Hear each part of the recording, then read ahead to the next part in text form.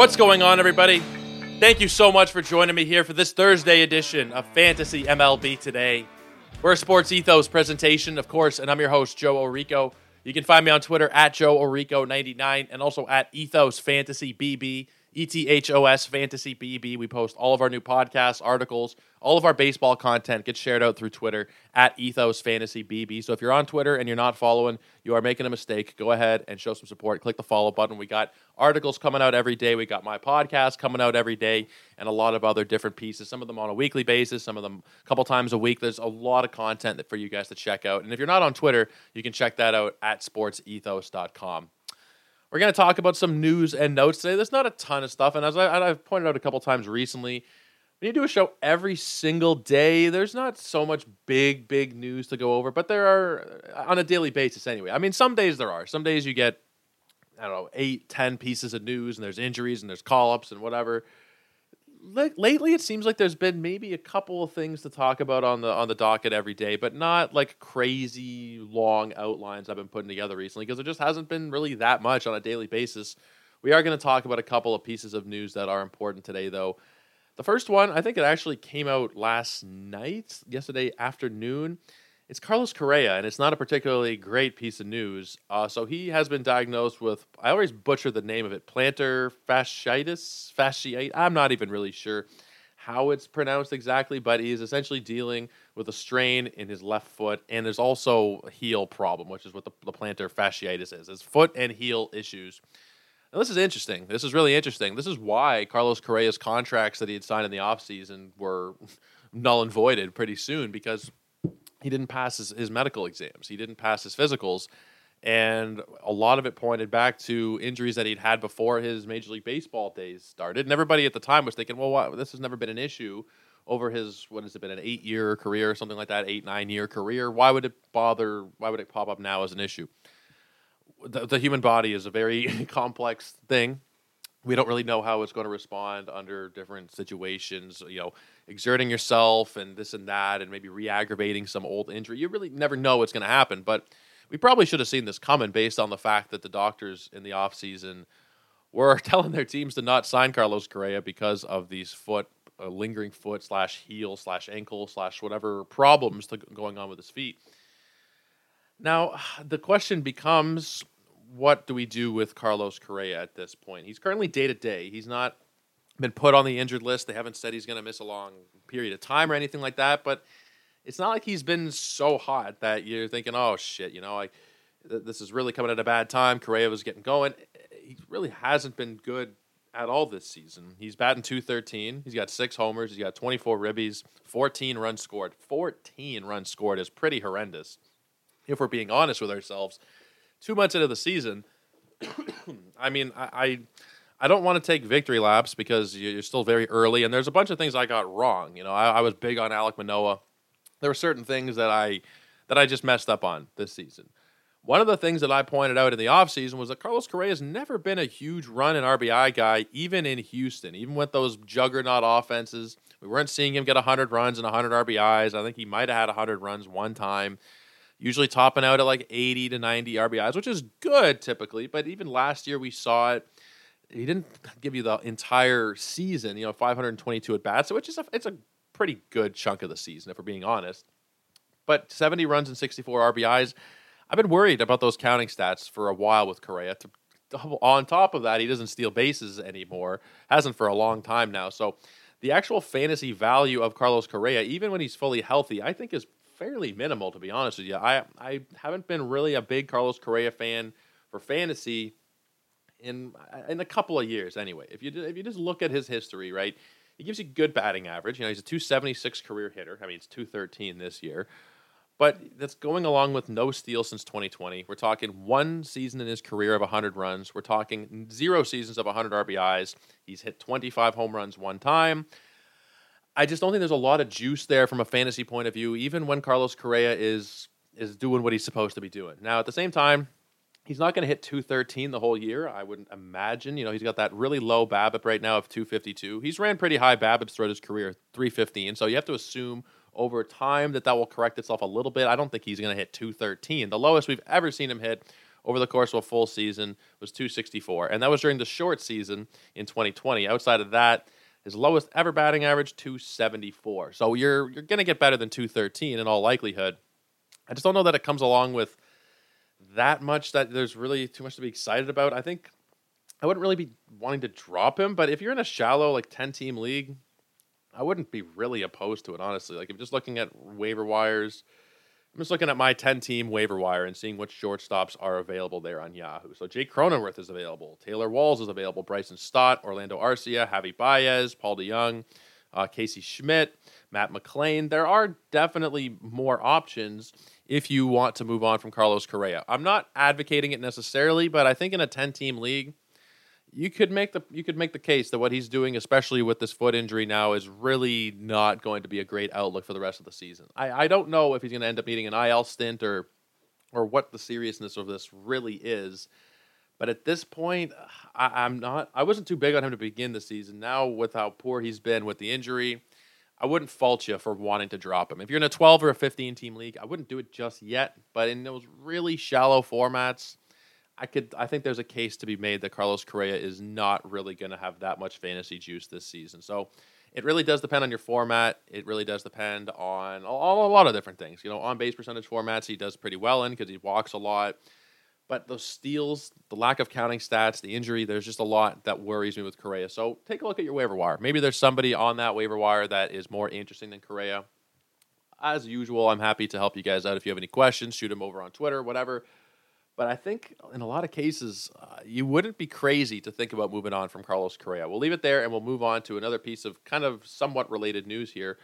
Royce Lewis is going to be coming up pretty soon. We haven't had an actual day. They haven't said he's going to come up on a particular day, but he's eligible to come off the injured list on May 29th. You have to assume that he's going to come off when he is eligible, and then you'd think he's going to be called up. You'd think that he is kind of, potentially a natural replacement there for Correa at short. I'm not really sure what the plan is going to be, because even if Correa is fully healthy, I feel like Royce Lewis still comes up, and they maybe put him at second or third, or they figure something out anyway, because Royce Lewis has been tearing the cover off the ball. He's never had a real chance at the big league level to this point, which is, I in my head, for some reason, I had thought that he had a lot more major league experience than he actually does. Only played in 47 games in the big leagues in his career. Or excuse me. No, he has. I'm looking at the plate appearances. He's played in 12 games. He's played in 12 games in the major leagues in his career. 41 plate appearances, 12 games. He has 2 homers. He has 5 RBIs. He batted .300 during that stretch and only struck out 12% of the time. And he was only walking, minuscule 2% of the time. But we're talking a 12-game sample size where he was able to hold his own at the big league level.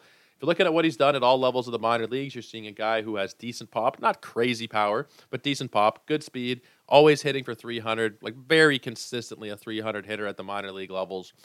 So I think Royce Lewis is somebody that, regardless of the Correa situation, should be an interesting target if you're in a league where, you got NA slots, you can stash players, what have you.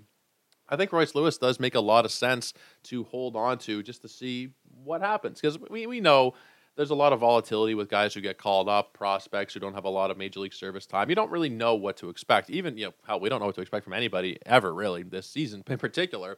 We've seen a lot of things that we're not used to, especially with pitchers. But even with, with prospects coming up, you really don't know if they're going to hit the ground running, if they're going to suck, what's going to happen. But I think based on the profile of Lewis, based on the fact that there's a potential opening there in the starting lineup, and I think regardless of Correa's situation, Lewis is going to be up, and they'll figure out a way to get him in there in different infield spots, DH, what have you. But I think that at this point, he is worthy of a stash. He's sitting on 44% of Yahoo rosters, which is probably about right. It shot up pretty damn quickly over this last week or so. It's gone up about 15, 17%. It was in the 20s for a while, low 30s, high 20% roster percentage numbers. But he's shot up because of the proximity to what will likely be him being called up. So I would say that Royce Lewis is probably somebody that you should consider stashing at this point. If you have the space, if you have minor league spots in particular. But I don't think it'll be too long. So even if you do have to just eat a bench spot for the next 3-4 days in a daily changes league, assuming, that wouldn't be the end of the world for me. I think I would still do it. Let's talk about a couple of Yankees. Josh Donaldson and Giancarlo Stanton are going to be headed for rehab assignments very soon. Donaldson is actually starting his already, and I think that Stanton is going to be just a little bit behind him. Question is, are they going to have any fantasy juice? I don't think Josh Donaldson really does at this point. I think it's maybe in deeper leagues, like really deep leagues, you could make an argument that Josh Donaldson might be like a utility spot guy in a 15-teamer or something. But he's not somebody that I would really be targeting at this point in your shallow leagues, in your 10, 12-team leagues. There's just really not a lot there. If you look at what he did last season, he played most of the year, 132 games. He gave you 15 homers. He gave you 59 runs, 62 ribbies, 222 batting average. Very replaceable production. He is in the declining phase of his career. We only saw him play 5 games so far this season, but he was striking out a lot. He's not walking the way that he usually does. There's not a lot of hope that I have for Josh Donaldson. And in the lineup that he's in, the Yankees lineup it's okay. Outside of Judge and Rizzo, I don't think there's really too much there. Now, when Stanton comes back, that'll be another nice piece in that lineup. But I don't think that Josh Donaldson is somebody that I'd really care to be worrying about at this point in any kind of format, really, if we're being honest. Like in a 15-teamer, I think that you could make the argument that, like, yeah, okay, he's a warm body, might get a decent spot in the batting order.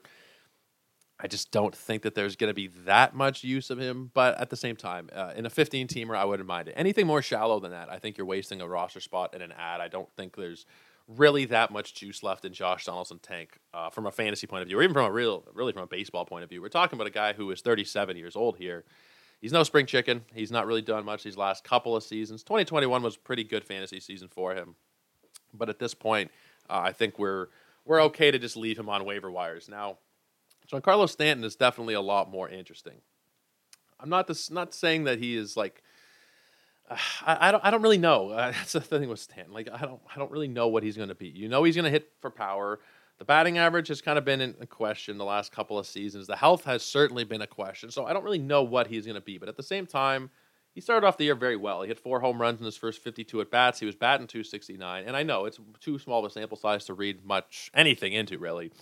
But the upside of Stanton is so great. The power upside alone is just so remarkable. Last year in 110 games, 31 homers. Like we know that he has that 50 to 60 home run pop in him. So he is somebody I'd be a lot more interested in adding. There's more potential for fantasy viability with a guy like Stanton than with Donaldson. I think Stanton is on a lot of rosters already. He's about 90% rostered on Yahoo. So take a look, kick the tires around the waiver wire and see what's going on.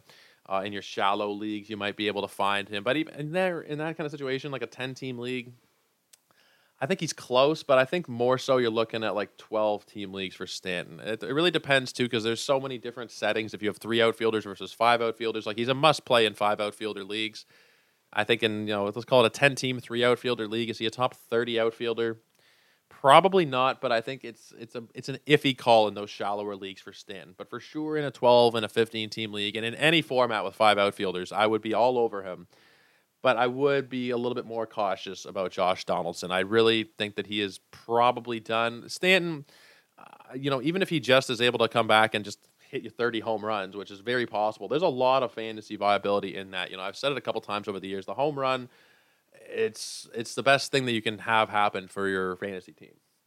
It's pretty obvious statement the more I think about it, but you're getting a boost in your homers, your runs, your RBIs, your batting average from just one hit. It's like a strikeout for the pitchers. You get the strikeout, you get the little lowering of the ERA, you get the lowering of the WHIP. In turn, you're more likely to get a victory as well. But all that being said, I think the power will probably bring Stanton to standard league viability. I'm not sure that Donaldson is going to have any worth, though. So take a look at your waiver wire. Of course, send in any questions you got. But I think Stanton, go ahead and stash him. At Donaldson, you can go ahead and leave him on wires for now. Let's talk about Tyler Glass now. He is going to be making his debut on Saturday. It's against the Dodgers. It's a tricky matchup. Doesn't matter. Throw him out there. The thing with Tyler Glass now is that we're more likely than not, and I hope it's not the case because I have him in a couple leagues where I kind of waited on pitching and then I took Glass now later on, hoping that he would. I was hoping for better than this so far. I was hoping that we wouldn't see so much time missed. To start the season, it's kind of tough to build that back up in roto category leagues where you've missed 2 months of production from a player. But I knew what I was getting into when I drafted him at the same time. We know that Tyler Glass now is going to miss a lot of time, but when he is out there, whenever he's out there, he's always looking really good. In his rehab starts, 20 strikeouts and 5 walks over 13 innings. He threw up 67 pitches in his last rehab start. So I think that, I don't know, he'll probably give you 70 pitches, 75 pitches against the Dodgers. Maybe they push him to 80. The Rays really are more conservative, so I'd be surprised if he gets to 80, but you probably see something similar to what we saw in that 65 to 80 range of pitches. And regardless, while Glasnow's out there, if you're in a daily, because if you're in a weekly league, it's very unlikely that you would have put him in this week. Maybe you did. Maybe you took the chance because they said on Monday that he was likely to debut Saturday, but I think it was kind of iffy if you were going to start him in a weekly league or not. In your daily changes leagues, put him in the starting lineup because we don't know if it's going to be 5 starts or 10 starts or maybe it's 20. Maybe we get lucky and he starts the rest of the season. But in all likelihood, Tyler Glasnow is probably going to have something happen at some point. I really hope that there's not, but just the way that his career has gone to this point, you kind of have to expect some kind of injury. So get the innings out of him while you can. I know that some people will be thinking, it's the Dodgers' first start of the year. Throw him out there. Throw out Tyler Glasnow, and it might not go according to plan, but I think it will. I think that, honestly, he is one of the best per-game pitchers in baseball. If he was healthy consistently, if he was, let's say he was healthy for the last 2 years or so, he would have been going probably in, the Carlos Rodon kind of range in draft season. I think he would have been, in the 20s, in the 30s kind of draft pick range. He's that good. He really is that good. It's just a matter of health. But while he's out there, throw him so you don't miss out on the production that might not last a terribly long time if we've known Tyler Glasnow over these last couple of years. Guys, that's going to wrap it up for us today, though. I'm literally about to go and record tomorrow's show as well, and it's going to be kind of a different show. I'm going to be talking about the projected best players rest of the season for each particular position. I'm going to go through each position, and I put out a poll today on Twitter. You guys can go and check it out at JoeOrico99. Just looking at the 4 best players to this point at each position, fantasy-wise, and there was, of course, some multi-position guys that I didn't want to include twice, but I generally looked at their primary position where I could, and I said, which second baseman are you taking, which third baseman are you taking, which starting pitcher are you taking, and it was pretty much from the top 4 options available. So we're going to go through those results tomorrow. We're going to talk about my preference for the one guy at each position that I'd like to take for the rest of the year, and we're going to have a little bit of fun talking about that. But, guys, really appreciate all the support. You guys, like I said earlier, on Twitter, JoeRico99, Ethos Fantasy BB for all of our other podcasts, articles, and content. And make sure you're checking out sportsethos.com as well if you haven't already. Guys, we'll see you tomorrow. Really appreciate you hanging out. Until then, take care and cheers.